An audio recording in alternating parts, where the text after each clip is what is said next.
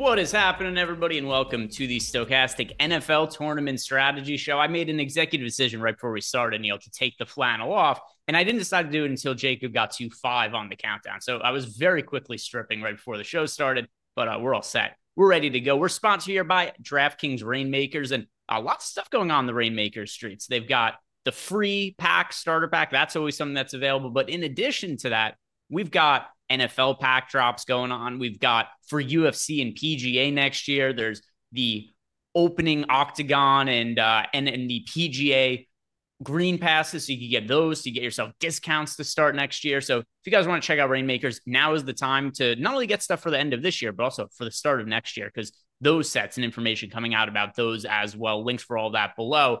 And of course, we've got week 14 of the NFL season to break down here. Neil, this is going to be the final week of buys. And then we've also got best ball playoffs starting next week. So do us a favor, guys, if you come in, like the video, subscribe to the YouTube channel. Neil, I wanted to ask you about this before we start, because I know you're a big best ball guy. How are your best ball teams looking in the final week of the regular season?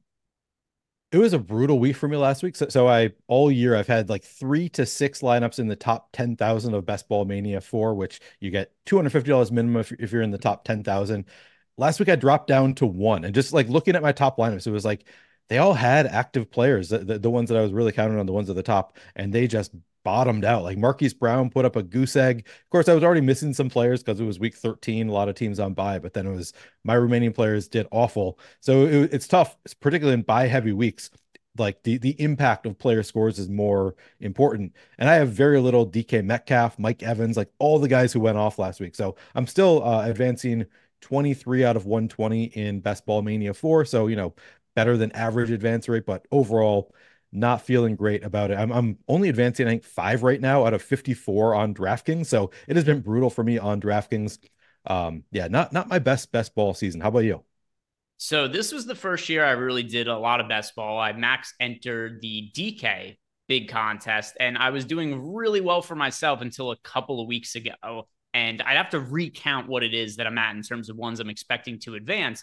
But I just like all my players are injured at this point. Like I don't have I Exactly. don't have quarterbacks left. I had something that I really prioritize is if you remember when Joe Burrow got hurt in the preseason, his Yep. draft stock plummeted. And it was I really remember that. easy after that to build teams where it was like if you had a pick in like the early part of the first round, like if I had won one, I was taking Justin Jefferson. But beyond that, I would try to take Jamar Chase, because then you could go Jamar Chase, T. Higgins, Joe Burrow. And I really like that build. And now I'm looking through my teams like, oh, look, this team, it's advancing. It's got like 2,000 points. And you go look at it, it's like, oh, Joe Burrow, Jamar Chase, T. Higgins. So I Yeah. don't have quarterbacks left on a lot of my teams. Or if I do, it's like somebody I took towards the end of the draft is like a second quarterback, because Joe Burrow ended up being one of my most rostered QBs. Yeah, I have the other thing that happened with the 6 teams that were hovering around the top 10,000. One of them was a Kirk Cousins, Joe Burrow Yeah. team. One of them was Mark Andrews and Dallas Goedert as the tight end. So it's just been, I've been struggling to roster full teams recently. And I did the math last week. I just looked it up because I was like, am I running worse than other people? I had like, out of my 120 teams in Best Ball Mania 4, I think I had 24 that had no quarterback and 26 that had no tight end available, even though I'm very cognizant of the buys. Like I try to work around it. Whereas I looked at some other people who are not cognizant of the buys and they had more players active. So it was pretty frustrating for me that it should have been a week that's good for me as somebody who's paying attention to buys and just rough. But that's kind of best ball. There is a lot of luck involved. I think even more than DFS, because there's so much, like you got to stay healthy for an entire season. So them's the breaks, I guess. Do you have any individual teams you're like, oh, this team rules and you Not think it's really. Not really. I look at them five? like not I think I have some that are like, okay, this team has a shot, but like my healthier teams have like running backs who like Miles Sanders kind of teams, like running backs who have fallen out of favor. And most of my teams, just like I look through it and I'm like, man, this team has like 5 players hurt. Like I don't know how that happens. So yeah, do you have any that you're loving? I have one. So my best teams are Brock Purdy teams, because you were able to get Purdy late. So like I have one team that is, I'm looking at it right now. So it's Purdy, Debo, Ayuk, and Kittle. And then the wide receivers, the other wide receivers, I have AJ Brown, I have Amon-Ra St. Brown. And then running backs, I have Kamara. That's another one too. My best teams generally have Kamara, because Kamara fell pretty late in drafts. So Kamara, Jerome Ford, Mostert on this team as well. AJ Dillon's maybe like he'll be decent. But like I feel like I draft like I have a good amount of exposure to Echan as well. but like he's Nice. not on my good team somehow. It's like I have good Exactly. players and they're just not together. I got all excited about Pacheco being out because I like faded Pacheco, drafted a good amount of McKinnon and Clyde Edwards-Helaire, and I think I have 11 out of 120, so I'm just over average on McKinnon. I'm advancing zero, I believe, of those 11, and then five Clyde Edwards-Helaire. I think I'm advancing zero of those as well, and they're like not even they're like 300 points out of first. So yeah, not the teams that have the good players are just not good teams. We're about to talk about that Chiefs situation here in a second, but where we usually started the show is by talking about the quarterbacks, some of the stacks they're building around. And then, of course, at the end of the show, Neil and I talk about our favorite stacks overall on the slate. And I had bits and pieces that worked last week. One of them was kind of a cheat, though, like because I had Zach Moss in my stack from last week, and he was Sure. in the Millie making winning lineup. But it wasn't like he was great. Just all the running backs sucked last week, and he was cheap. So he ended up being in the Millie making winning lineup. But I did have, so I went last week with, I had Minshew, I had Moss, and I had Michael Pittman. Pittman was really good. Minshew was solid, but ended up getting passed by Purdy teams because the 49ers ended up being really, really chalky last week. And then Zach Moss was somebody we're going to have another discussion about this week, what we're going to be doing with him. So that's what we do at the end of the show, is try to figure out our favorite stacks for single entry. But starting here, Neil, are there any pay up quarterback options that you are gravitating towards for week 14?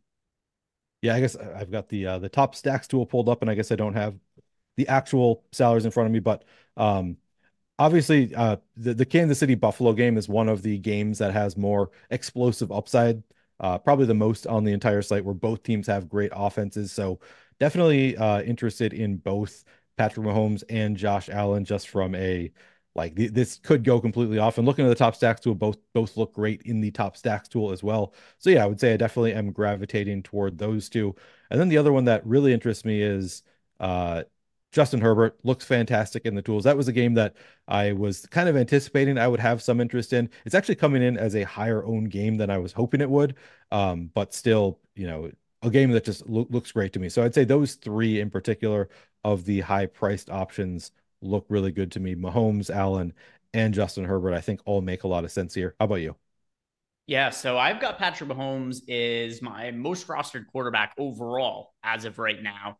And it's another slate where it's like kind of weird at quarterback. I mean, Brock Purdy is expected to be uber chalk, like ownership in like the mid to high teens. So Brock Purdy is somebody who, we'll talk about him in a little bit. Like I get lineups with Purdy, but I'm well underweight to the field. It's very rare you see a quarterback who's projected to be, like 15, 16, 17% owned. But I mean, Brock Purdy is the betting favorite to an MVP. People love right now Brock Purdy and the 49ers offense, especially after they just absolutely thrashed the Eagles in a game that was very highly televised, which is probably driving some of the ownership to some extent as well. For me, though, my favorite payoff option, Patrick Mahomes. He's fairly modest ownership. And one thing that I really do like about stacking Mahomes is pretty much all of my Mahomes stacks come with Travis Kelce. And this is also a very shitty tight end slate. So you're kind of killing two birds with one stone here, where you're getting a stack. It's one that I think is under owned. And then also I'm getting the tight end position filled, which is just a really difficult position to feel good about, especially when you think that who's the tight end that shows up in the Sims at like a ridiculous rate every single week lately? McBride. But the Cardinals are on a bye this week, so we don't have McBride to play. So that's somebody who literally I get to in like 40, 50, 60% of lineups every single week, but not this one because McBride isn't there. So Mahomes to Kelce, that's probably going to be my most rostered stack of the weekend. Yeah, it's a really straightforward build there. And obviously you love the game environment of just both teams having great offenses. So theoretically, at least like has the at least the upside to go completely off where both teams are just trading touchdowns the entire game. So that makes sense to me. Yeah, and then let's talk about some of the mid-range, maybe upper mid-range quarterbacks, and having discussion here about Brock Purdy, who, if this was a cash game show, I would say like, hey, yeah, just play Brock Purdy. He's the best overall quarterback to get to on the slate points per dollar. But for tournament purposes, I run everything through the Sims, and I get to around 10% of Purdy, but that's like half of what the field has. I don't think he's a terrible option until you look at what the ownership is. Just I'm not getting close to what it is. So it's kind of a weird thing where I look at it's like, hey, Brock Purdy is my fourth most rostered quarterback of the week, and I'm nowhere near where the field is at. So what do you make of Brock Purdy relative to his ownership? Yeah, so he looks okay in the top stack. So we've got him, at least in my latest update, 14% ownership, 16% top stack. So we actually do have a little bit of positive leverage in the latest run of the top stacks tool. So that gives me, some reason to have optimism for Brock Purdy. He's also like he's both easy and difficult to stack because like compared to Mahomes, he's very easy. Like you've got four pass catching options that you want to pair with Brock Purdy, including Christian McCaffrey, George Kittle, and then Ayuk and Debo Samuel. So you got the four pass catching options. That's pretty clear. But it's like week to week, it's so hard for me at least to predict which of those pass catching options is going to be great. So that makes it a little bit tough with Purdy, but still, it's not that many different options to choose from. Yeah, I think I'm gonna have some Purdy. He's not like getting such high ownership. Like if he was getting 20% ownership, I would probably fade Purdy. But at the 14% we're projecting him at right now, I think I'll probably be close to the field would be my guess. I don't think that I'm going to be like full fading Brock Purdy. It's a decent matchup with Seattle. So yeah, it's hard to take a real hard stance on Purdy. They have a 30 implied team total. Like it's just such a great like they're expected to score. They have the highest implied team total of the slate by what like 7 points or so. Like it's hard to really want to fade that game. I guess the Chiefs, never mind, 5 points. But yeah, I have some interest there. I'm not going to be going crazy with my Purdy because I do think if anybody's going to get steamed higher than where we have them, I could see Purdy. I could see him getting up to 20+% ownership. Don't you think that's a possibility? Yeah, for sure. And it's for multiple reasons. Number one, just points per dollar. He projects as the best QB on the slate on every single site you look at. And then also, you always have that little bit of an added bump factor of he's the most talked about player in football right now because he is Sure. the betting favorite to an MVP. And there's just constant debates about Brock Purdy on social media, which I do think probably subconsciously raises what his exposure is going to be. People just constantly hear Purdy, Purdy, Purdy. And then you go and build lineups just like, oh, yeah, Brock Purdy. We were just talking about him. So I think that's something else that could make his ownership a little bit higher than otherwise would have been. So, yeah, I do think he's going to be somewhere around 20% owned. Yeah, and that's at that point, I think I'd rather just take my shots elsewhere, just hope that somebody else can really separate there. At 14%, some interest, 20%, like he's totally a fine play. But he's going to be chalky, probably the chalkiest quarterback. Yeah, and there's a couple other contrarian QBs I like. My lineups that I've built right now have very contrarian stacks relative to what our most recent ownership projections are. Justin Fields, I did see we had Brian Berg in the chat said, please tell me Fields will be low owned. So one thing that is going to make this a little bit tricky at the time that Neil and I are doing the show on Saturday afternoon is the last time we had an ownership run, it was when the total in the Bears game was, I think, 3 points lower. So what happened is earlier in the week, that was expected to be a very bad weather game. And now, as we've gotten closer to the game on Sunday, we still need to check in to see what the weather's going to end up being. We are no longer having those same weather concerns we had a few days ago. And one thing that's really made a difference is just you can look at the total, where the total a couple of days ago was 40 and a half points. At the time we're recording, it's 43 and a half. Now, you might think like, well, what difference does 3 points make? Well, think about it. 3 points is what, like 8% or so of 40 and a half. So if you think of it from that way, and this isn't an exact science, but it's somewhere around like an 8% projection boost to every single player in that game. So right now we don't have Fields projected for all that much ownership. And I really like being overweight to the field on him. We've seen at times Fields is a massive upside for DFS purposes. And you don't have to stack him super heavily either. Like obviously DJ Moore has been somebody who's been a viable stacking partner with Justin Fields that we haven't seen with him in previous years. So that's a good one. But Justin Fields, like you don't have to make like double, triple stacks of Justin Fields to capture all his upside. Yeah, that is true. He's very easy to single stack. Yeah, I mean we've got him at 10% ownership, which to me, like according to our top stacks tool, that is too high. I would guess our top stack odds on Chicago come up. It is not sorry, it is a great spot for Justin Fields. The Lions have given up the third most schedule adjusted fantasy points per game to quarterbacks over the past 5 weeks. That includes giving up more than average against the run for quarterbacks in particular. So it is a great spot for Justin Fields. I don't know. I feel like that is one of the spots where it's going to be difficult to get a gauge for where ownership is actually going to end up on a spotlight Fields with the changing of the lines in the game, with the weather being kind of uncertain. It's such an ugly week that I could see people gravitating there because he's not as expensive as the real top. Like there's a drop off. Herbert is 7,500, Fields drop all the way down to 6,800. And you clearly like, at least to me, I clearly like him better than Trevor Lawrence. I guess a lot of people want to gravitate to Purdy, but feels like at least a natural pivot off of Purdy, just $300 more. Um, I think it's a totally it's obviously a great spot for Fields where they have a decent implied team total against the Lions. The Lions haven't been great recently against quarterbacks. I 10%, he just does not look good in the top stacks tool. So I would imagine, if we were playing today, looking at the tools right now, 10% ownership, 1.5% chance of the Bears being the top stack. I would probably come in underweight to the field on Fields, but I wouldn't feel, good about it. We got somebody in the chat who had brought up, is Geno Smith going to play? Sean Preston asked that in the chat. And my answer to that is, I hope so. I think that it's an interesting way to differentiate your lineups off of all of the Brock Purdy and San Francisco ownership, playing the other side of the game and going with Geno Smith, because this is another very contrarian quarterback. And I'm assuming Geno Smith is going to play. Another one, we need some updates as we get closer to Sunday. I'm not massively concerned about his availability.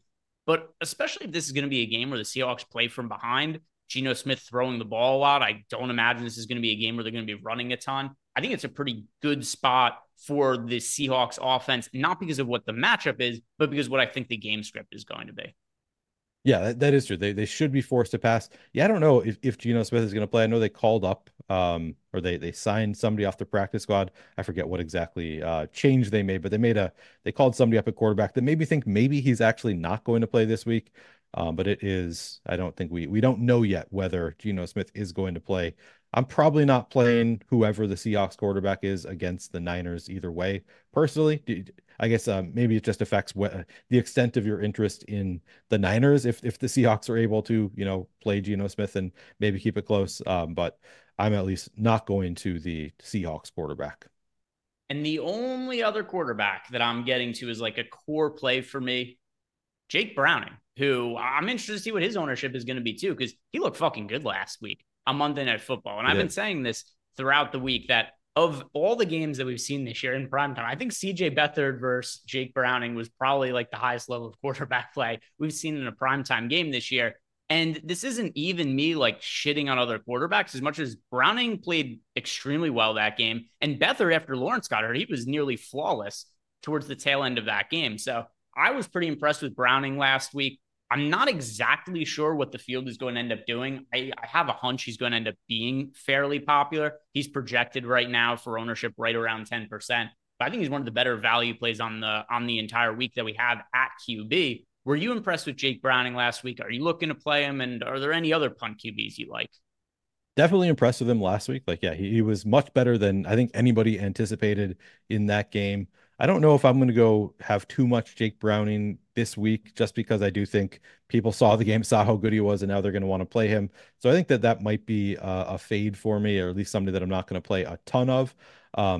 One of the quarterbacks who I came in really like hoping he was going to be low owned, because I think people get the ick of playing Russell Wilson. Like in general, people don't want to play Russell Wilson. He's been running a little bit more this year. Now is a great spot against the Chargers. So I think that Russell Wilson is somebody that I do still have some interest in. I was disappointed to see that we do have him getting a fair amount of ownership in our latest run, 8.5% ownership going to Russell Wilson. So not the contrarian play that I thought he might be.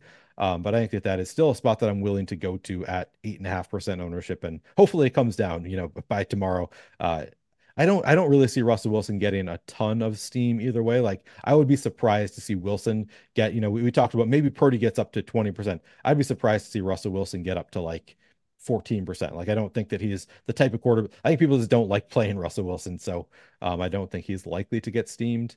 In which case, I still have some interest at 8%, whatever we have Russell Wilson at. Anything else at quarterback that stands out to you want to talk about? I do have some interest in Jared Goff. I think that was, looking at the game to start, I thought that game was gonna stand out to me. The Bears have been a lot better than I thought they were. Like early in the year, they were not great against the pass. They've been much better against the pass recently. So it is a little bit of a tough spot, but I think Detroit has just such a good offense that if Jared Goff is not going to get a ton of ownership, and we currently only have him getting 1.6% ownership, I'm willing to just bet on the talent of that offense with Amon-Ra St. Brown, with Sam Laporta, Jahmyr Gibbs, David Montgomery. Like I just think Detroit has a strong enough offense that I'm willing to bet on them, even in a what has turned out to be not a great matchup with this Bears defense. So I do have actually kind of a lot of interest in Jared Goff if he's going to be sub 1% owned. We have no, even if he's sub 5% owned. Yeah, sign me up for some Jared Goff there. All right, so let's go ahead and start talking about the running backs. And where we're going to have to start here is with really the most important piece of news that's come out over the last few days, and that is the injury to Pacheco that you'd also mentioned when you're talking about your best ball teams before, Neil, because now somebody's going to have to take on the bulk of the carries for the Chiefs because Pacheco has really been a workhorse for this team. And, the last couple of years for the Chiefs, it's been more of a timeshare where it's been, McKinnon's on the field, CEH is on the field. We saw Pacheco take over towards the tail end of last year, but it's really been multiple guys that have been on the field, and that hasn't been the case this year. So now it kind of brings up an interesting point, whereas does CEH take on the Pacheco role, and does McKinnon kind of stick in his same role? Do they split the work 50-50? Is it going to be Pacheco's the guy in passing is it going to be McKinnon's in passing situations, CEH in running situations? It's kind of hard to know.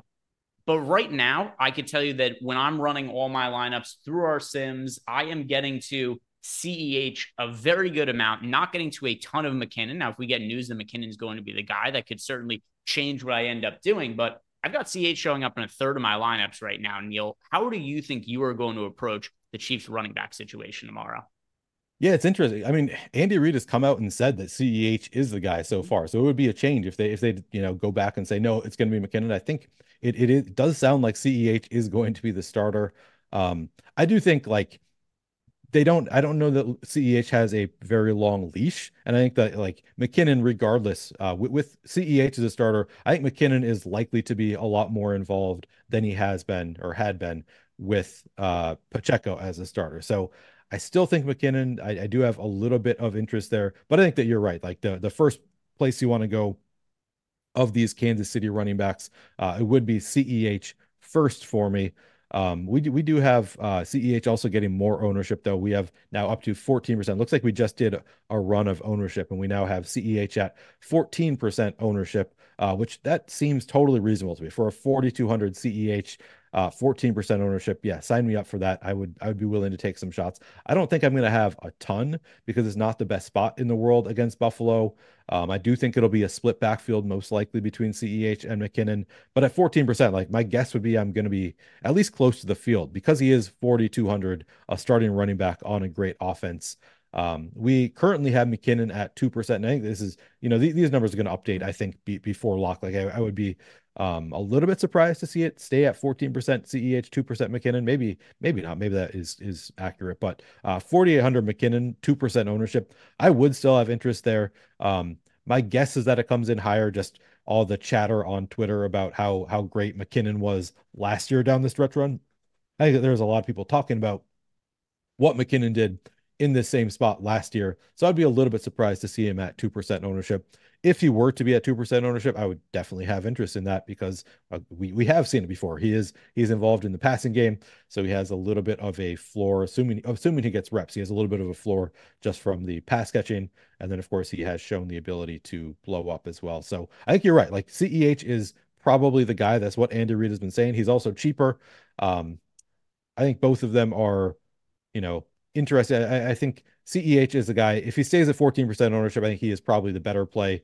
McKinnon, though, at 2%, also interesting as a contrarian play.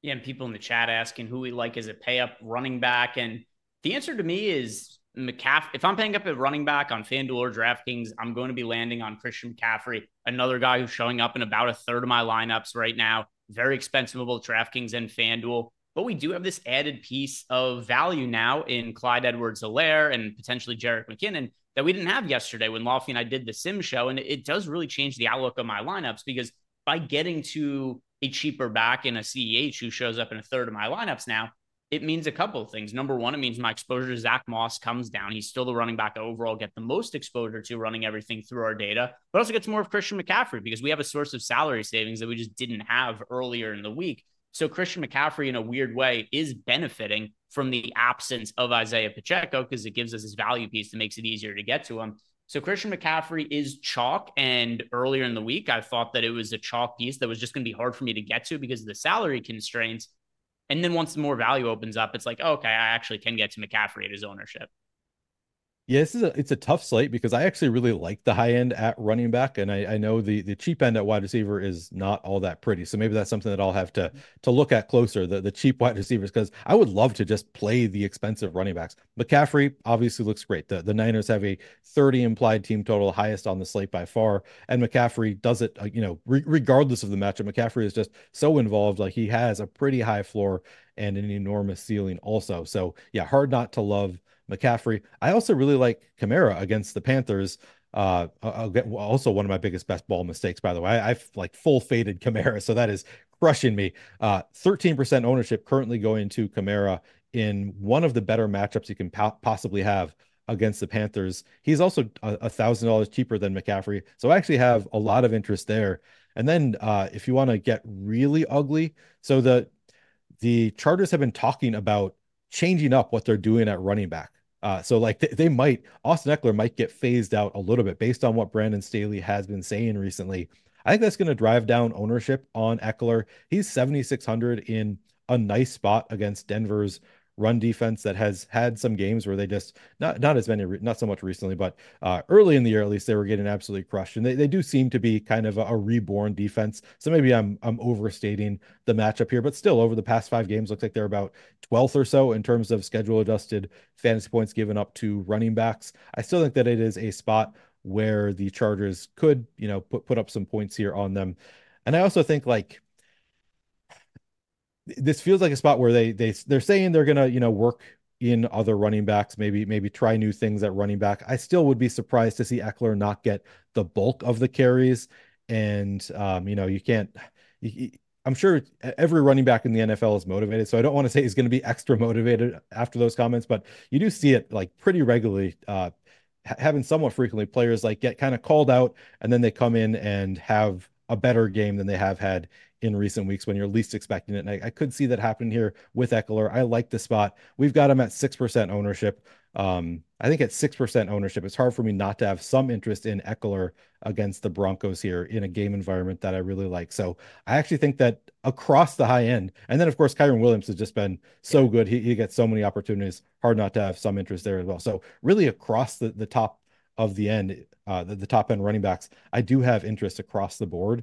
I'll just have to figure out other cheap players that I can work in there, and I guess maybe just playing through running backs and having CEH be one of them. Maybe that is one of the tricks to unlocking these guys, as you said with McCaffrey. But I really do like the high end running backs this week.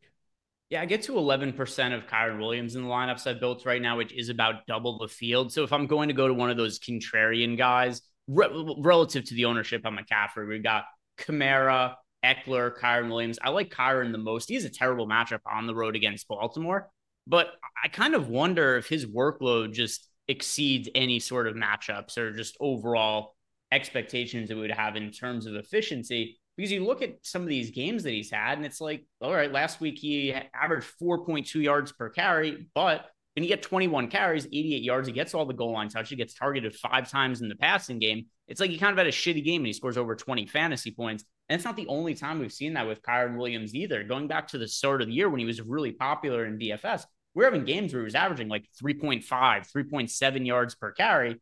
And it was leading to like 28 and 30 fantasy points because he touches the ball like 30 times in some of these games. Where if we look at some of those games I was referencing earlier in the year, game against the Colts, 25 carries for 103 yards. If you give a guy 25 plus carries, it's a pretty safe bet they're going to have over 100 rushing yards. And then in addition, he's getting all the goal line touches. So he scores a couple of touchdowns, getting targeted in the passing game. Week 2 against the 49ers, he had 14 carries for 52 yards, but he gets targeted 10 times.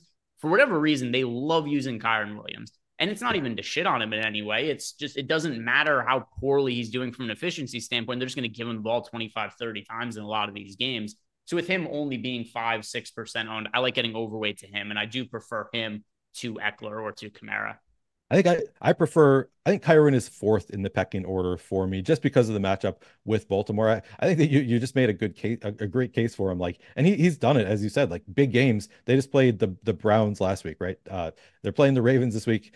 They got it done last week in a tough matchup. What's to say you can't get it done at 7,300? And everybody's seen the matchup just like me and saying, okay, I don't want to go there. The 16 implied team total for the Rams. So he is I guess kind of a contrarian option here today. I Yep. still rank him fourth, but that's probably just me being too biased by the matchups. And yet again, another of my terrible best ball fades in Kyron Williams, absolutely crushing me. So maybe it's me wish casting a little bit, but I'd be less I would be less surprised to see Kyron Williams get to 10% ownership than I would be to see Austin Eckler, I guess. Like we have him at 6.5% ownership right now, but I do think people kind of also see like he's gotten it done so many times. It wouldn't be that surprising to me to see Kyron Williams get steamed a little bit, whereas I don't really see Eckler getting steamed. So I think it's partially like just my internal like ownership adjustments where I think maybe I would kind of expect Kyron to be higher owned than Eckler, and maybe I'm wrong in making that assumption. I am usually wrong when I doubt the our ownership tools, but I think that's part of the equation for me is I think people won't want to play Eckler after Staley's comments, whereas people have seen Kyron do it so many times that they probably want to play him. And then if we go ahead and we look at who is expected to be popular on the slate as we get into the mid range, Zach Moss, once again, projected for right around 30% ownership. He was 70% owned in the Millie Maker last week. Yeah. Didn't have a good game. But one thing that was kind of funny about it, and Lofty and I were talking about it yesterday when we were looking at this week's slate and then also reviewing last week's slate a little bit, is he was still in the Millie making winning lineup. And if you tried to pivot off of him and go to another cheap running back, you just played somebody else who was comparably not good, which was something that happened last week where all the guys that are priced around him, Chuba Hubbard is one exception, but like he was such an off the wall play that he was 1% owned and nobody really had him. But the other guys that were reasonable options that were priced around, I'm trying to remember who it was. There was, pull up the results. The both of the Pittsburgh running backs were like relatively inexpensive against the Cardinals, so I know they were both popular. Yep, they were both pretty popular. What I don't know if there's anybody that was actually like cheap that was getting a ton of ownership last week.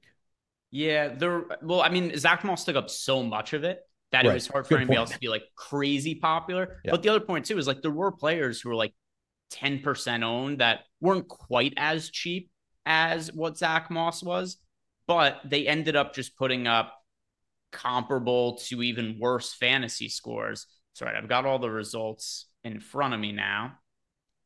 I'm just going to sort by the running backs here. But yeah, Najee Harris and Jaylen Warren were two of them. And for the millionth time, we heard that Jaylen Warren was going to be taking on a bigger role, which didn't happen on Thursday Night Football, didn't happen last week on Sunday either. But I'm sure we're going to hear about it once again next week when they end up coming back.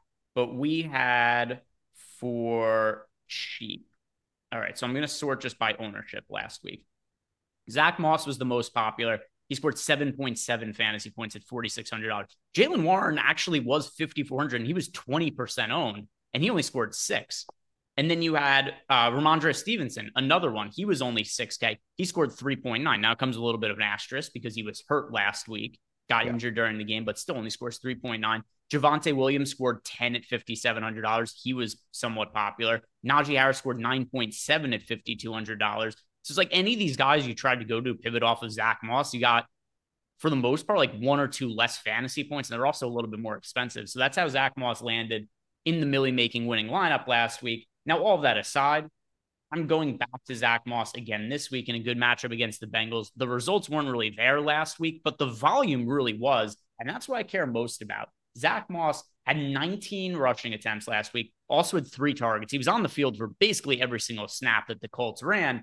So the opportunities there, I very highly doubt people are going to get there at the same rate they did last week, just because people are going to go like, he only scored 7 fantasy points. I don't want to play him again. And then they're just instead going to play somebody else who also didn't score a lot of fantasy points last week. So I'm going back to with Zach Moss this week. How about yourself? Yeah, so I did not play a ton of Zach Moss last week. I think I had like 10% Zach Moss, which I was going back and forth. On the show last week, you might remember I was like, he looks great, but also this kind of feels like a spot where I might want to fade him. I ended up largely fading Zach Moss, and he had so many opportunities. And then it goes to overtime, and they like get it down to the goal line. I was like, okay, this is where I'm finally going to get screwed. So I kind of lucked out in the outcome for Zach Moss, and still it ended up I lost most of my money because of the reasons that you said. Like any other running back that you played didn't do anything anyway. So like the full fade, like, yeah, sure. If you told me Zach Moss was going to be score 7.7 fantasy points, I'd be like, hell yeah, that went really well for me. But it didn't because nobody else did anything either. I am with you on Zach Moss this week. I like him as a play better this week than I did last week.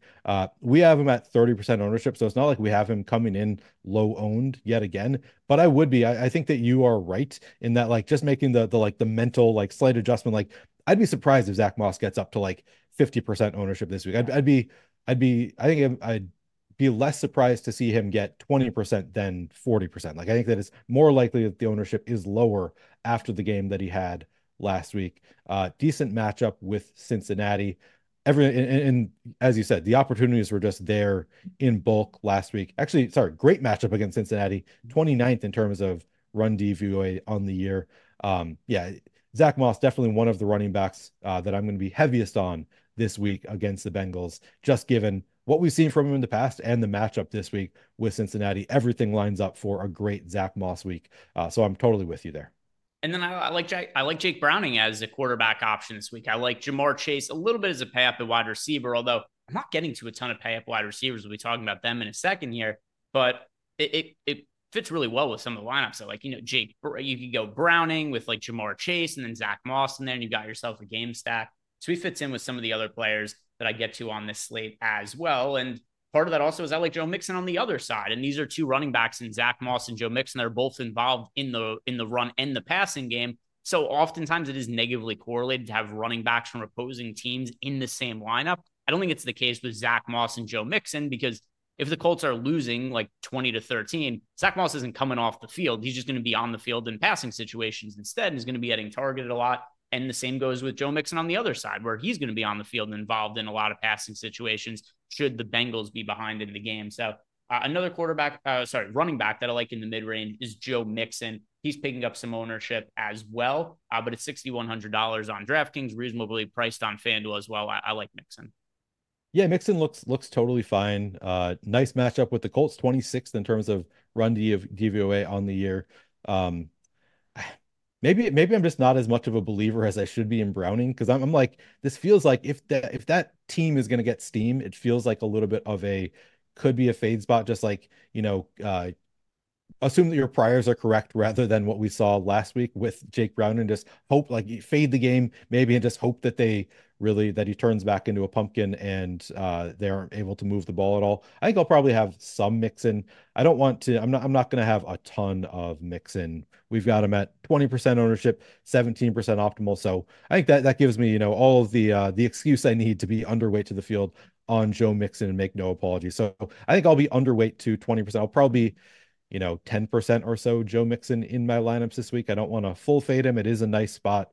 He's just, I feel like he's just bad. Like, he just never in great spots. He so often lets us down. So if he's going to be chalky in a great spot, I think I'm willing to bet against the offense and hope he doesn't get there. But I mean, as you said, he's involved in the passing game. He has a pretty decent floor and has, shown the ceiling at times. So yeah, looks like a totally fine play. I think I'll probably try to find more contrarian plays than Joe Mixon.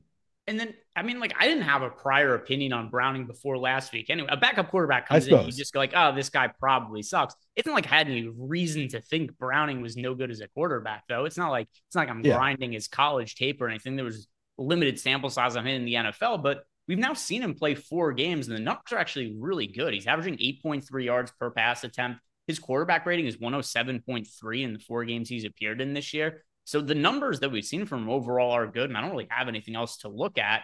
And as far as the rushing upside goes, seems to be some of it at least. Four Yeah. Oh games, yeah. 10 rushing attempts. So 2.5 carries he's averaging. He averages 7 yards per carry. He's also had a rushing touchdown.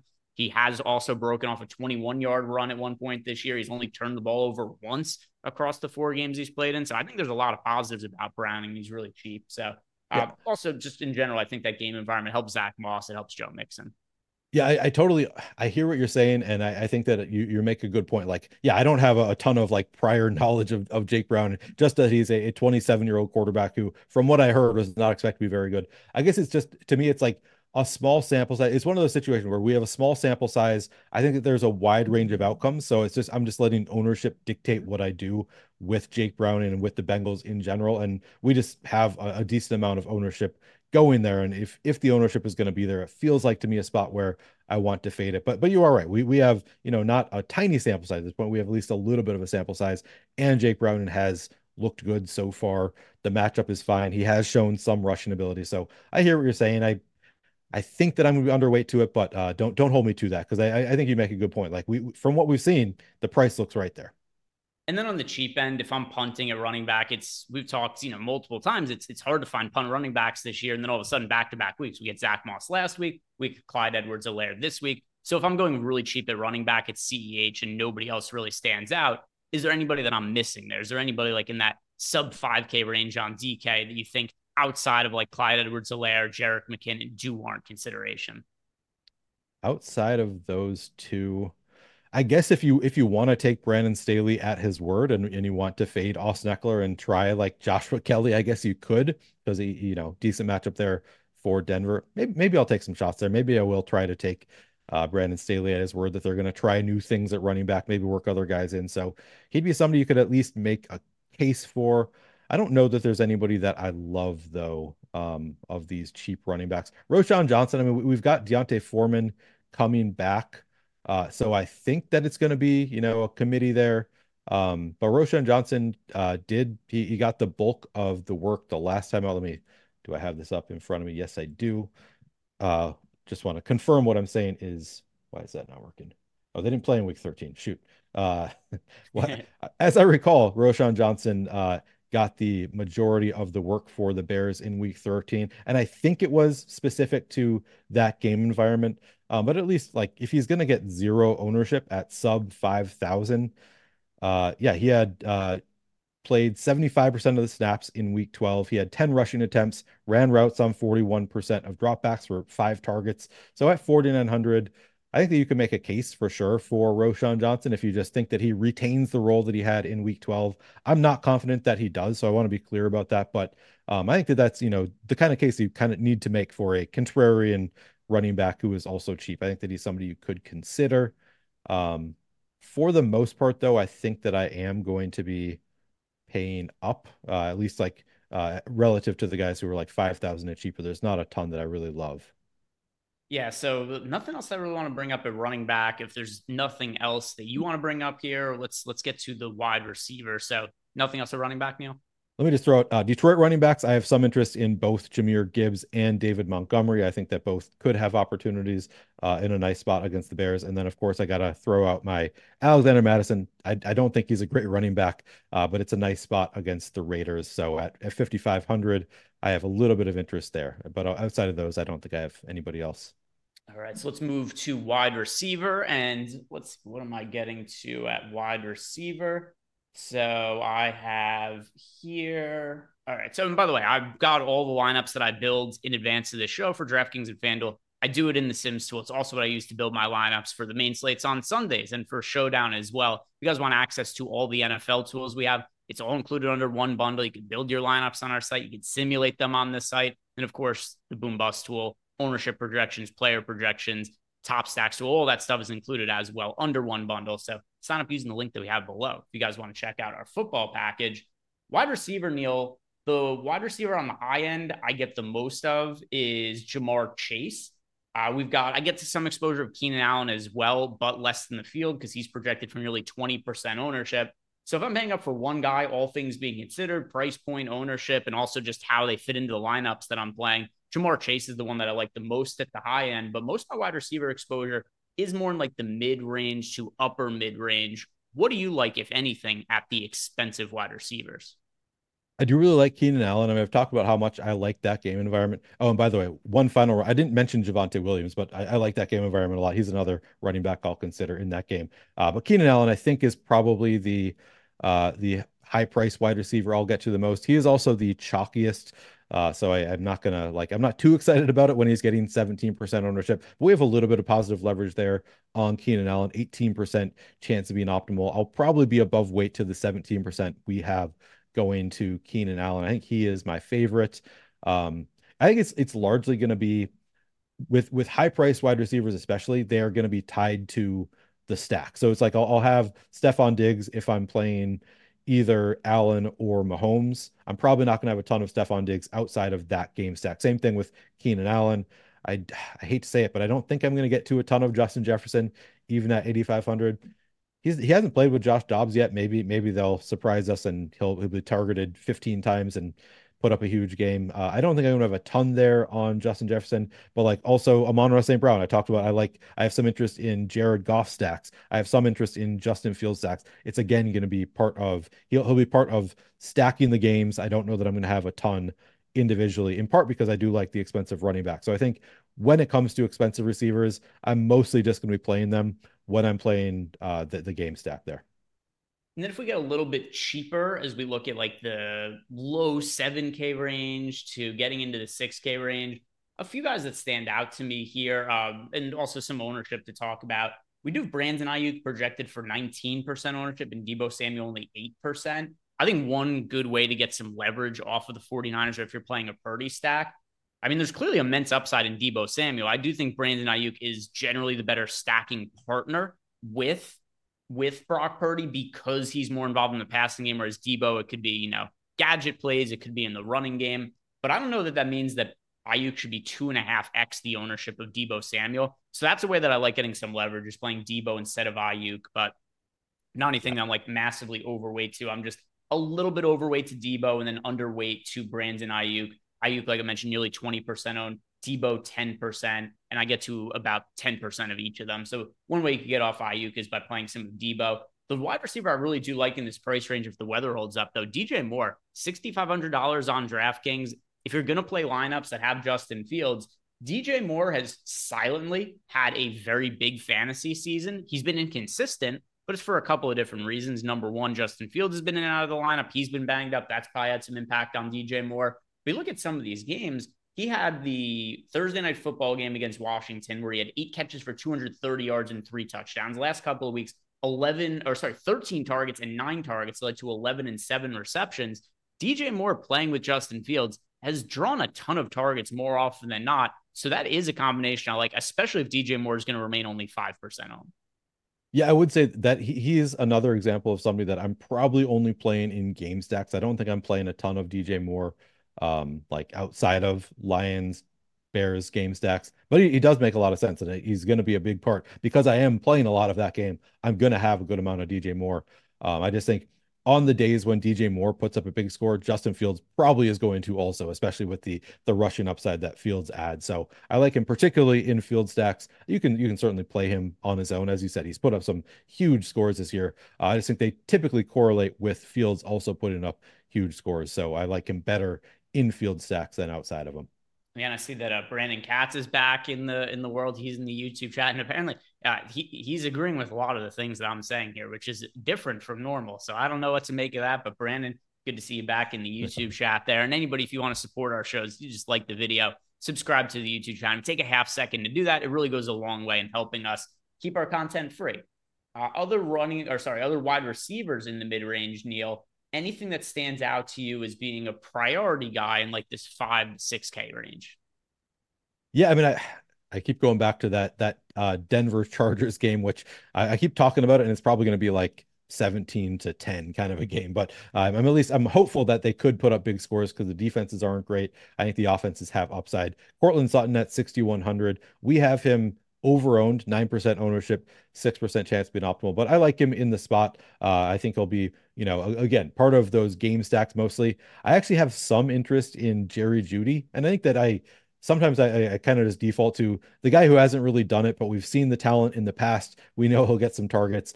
We actually, and Jerry Jeudy is 4,700 because he hasn't really gotten it done this year. And I still think he has at least the upside for big games. Like he's still the wide receiver 2 there in Denver. So at 4,700, he is a player that I have some interest in. We do have him slightly over-owned, so not too excited about it, but kind of interesting there. Trying to see if there's any other like real priorities in the mid-range.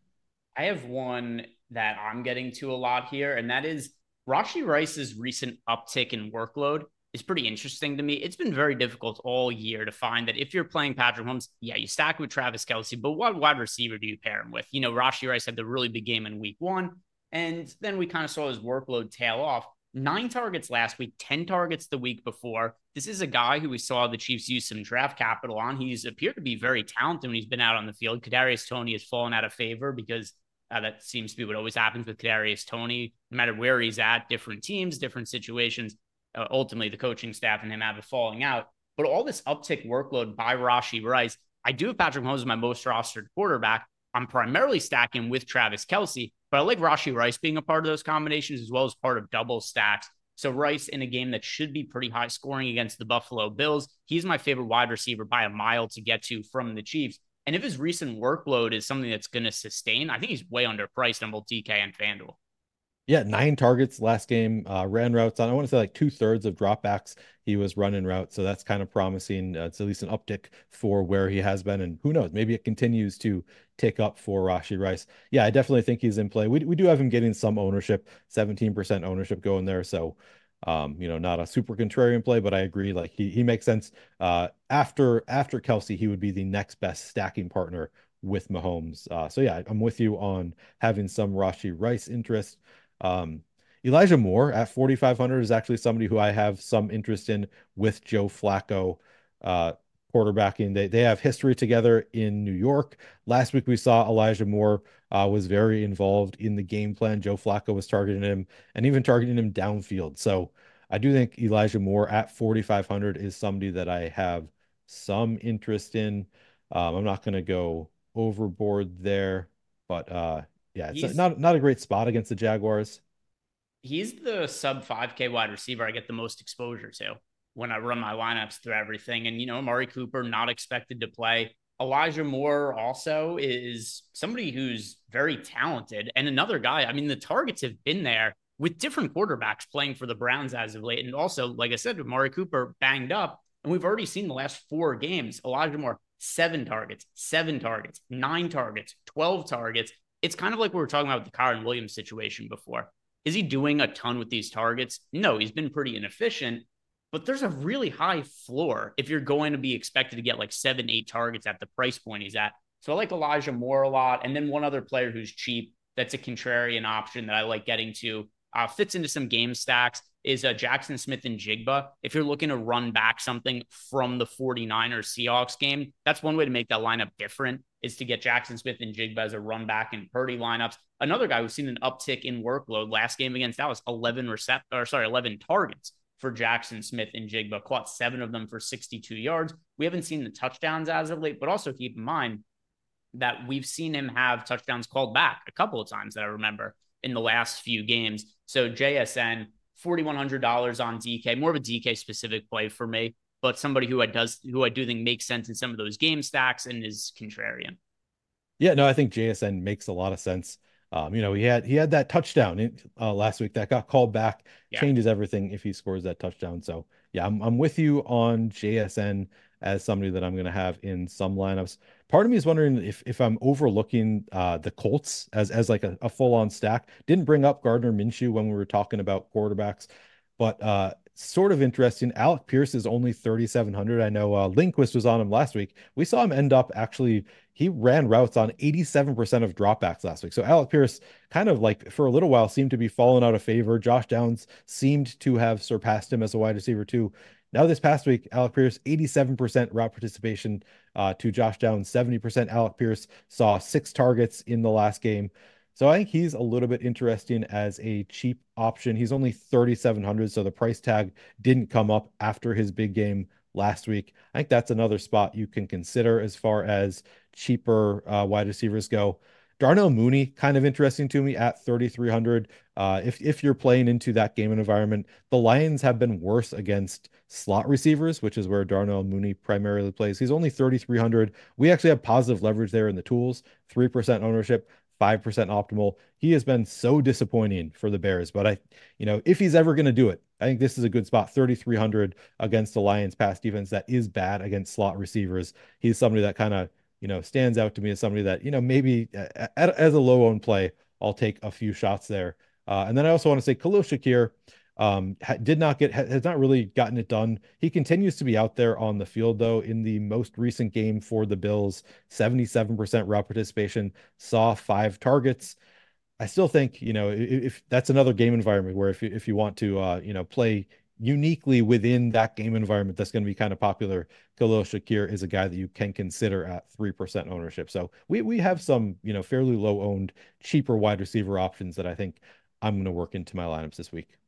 All right, let's go ahead and look at the tight ends next. And one other thing I want to mention too is that if you guys want access to the betting product that we have over at Odd Shopper, the betting portion of our site, there's a link for that below to sign up. And you can also use the promo code Greg to get yourself 20% off. That is GREG, all capital letters. That'll get you 20% off. And also over at Odd Shopper, we have everything included together now. So you get the market-based betting algorithm. You also get picks from everybody. So like myself, Eric, everybody who we have over on the Odd Shopper channel, Aton, Ben Raza, we're all in Discord. We answer you guys' questions. We throw some of our favorite bets in there. So we've got something for everybody in there. Whether you just want the betting model, we've got that. If you want community, we've got that in Discord. If you just want picks from us, that's included as well. Or you get everything all included in that one bundle and 20% off when you sign up with the promo code Greg.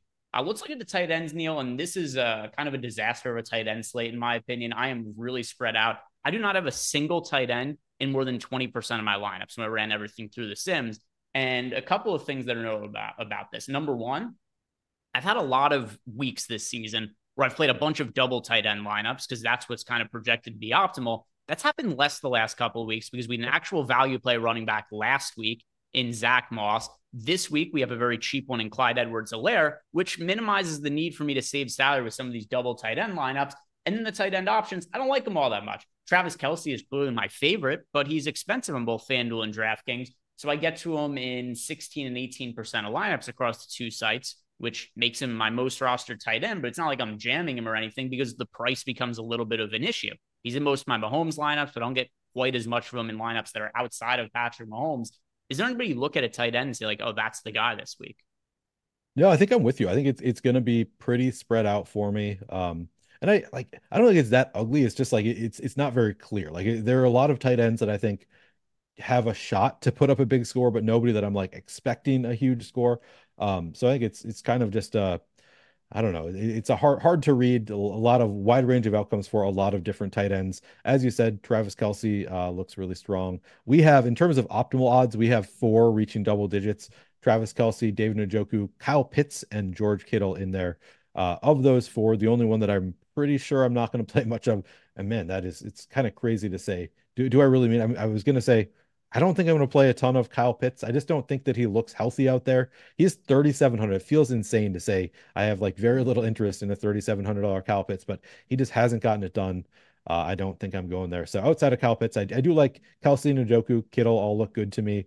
I think I'm going back to Isaiah Likely. He hasn't really gotten it done. But they did say they want him to play that Mark Andrews role in their week 12 game. He ran routes on 69% of dropbacks. He was, tied for second on the team in that game, saw 5 targets in the game. So I do think like we saw it last year, some games, some big games for Isaiah Likely when Mark Andrews is out. I think I'm still willing to take shots there and hope that they stick to their word when they say that they want to use him in that Mark Andrews role now that Mark Andrews so he kind of stands out to me as somebody that I think I'm more interested in than the field. I like Laporta, but he's 6,100. I'll probably play him only in game stacks for the most part. I like Kincaid similarly though, just in game stacks for the most part. Yeah, it's going to be a spread out tight end week for me as well. Yeah, and if I go through the ones that I get double-digit exposure to, it's Njoku, it's Kittle, it's Kelce, it's Pitts, it's Cole Kmet, but none of them popping up a ton for me. And like, I don't feel great about Kyle Pitts either. He shows up in 11% of my lineups here, Neil. But then I look at the other tight ends, like I don't feel great about a lot of these other guys either. Kyle Pitts had 2 games the entire year with double-digit fantasy points. Just crazy. He was somebody who, even like last year, coming off a disappointing rookie season, he was getting drafted, like fairly highly in redraft leagues and best ball. And yeah, just everybody's kind of off of Kyle Pitts. He was the biggest conversation every single week for the longest time. And he's kind of been supplanted in a different way by the HN conversations. And we kind of missed out on that when HN went on the IR and then got re-injured after that. But Kyle Pitts was HN before HN in terms of the guys that everybody was debating online. If I'm looking for a contrarian tight end, Brevin Jordan at $3,100, we saw him get more involved with the Texans, which makes sense because Dalton Schultz banged up for them at tight end. So Brevin Jordan, last game, 4 targets, caught 3 of them for 64 yards. We know how good CJ Stroud is. this is an unknown cheap tight end who's going to be in a pretty good situation with a very good quarterback. So that's my contrarian tight end that I like. Yeah, I like the call. It's, it's obviously a tough spot with the Jets, but yeah, just he's cheap enough and has enough opportunities that could work out. Colin pointed out the reasons to play Kyle Pitts. So, I'm ready to write him off. And Colin says Kyle Pitts week, he's in a smash spot against a team that can't defend the slot, and he gets all his targets from the slot. That's fair. Like he looks good in the tools. So I'm probably wrong to say that I want to just fully just avoid Kyle Pitts. I think he's burned me too many times at this point. I've let Kyle Pitts into my lineups for a couple of years now, and he just hasn't gotten it done. But that's a fair point that he, still looks okay here. Yeah. I have no confidence in any of these tight ends other than Travis Yeah. Kelce, and it's so difficult to get up to him. So I'm gonna have like 20 tight ends in my pool, and it's just gonna be different guys gonna be rotated into different lineups in the Sims based on who the quarterbacks are and the run backs, which hey, it's just the way tight end is looking. Some of the other slates, it's been like, hey, just jam McBride, but we don't have it as an option. So let's finish with this, Neil. And if you guys haven't done yet, like the video, subscribe to the YouTube channel. Shout out to Rainmakers, who is sponsoring the show. If you're making one lineup, Neil, whether it be single entry or a large field tournament, what would be the quarterback and the stacking options you go to in that lineup? All right. I feel like I've talked over and over about this Denver and Chargers game, so I should probably just go there. I'll just do that. I'm just going to go Justin Herbert, Keenan Allen, and I think I'll just leave it at those two: Justin Herbert, Keenan Allen. Mahomes, Kelce, and Rashee Rice. That's the one that I'm landing on as my most rostered stack now. So that's what I'm going to settle on. Mahomes, Kelce, Rashee Rice. I feel like you can never go too poorly if you're going Mahomes, and it's not like he's expected to be all that popular for this slate either. So let's go Chiefs. Guys, once again, if you haven't done it, like the video, subscribe to the YouTube channel. Good luck in week 14, and Neil and I will be back here next week to break down week 15 of the season. Peace out.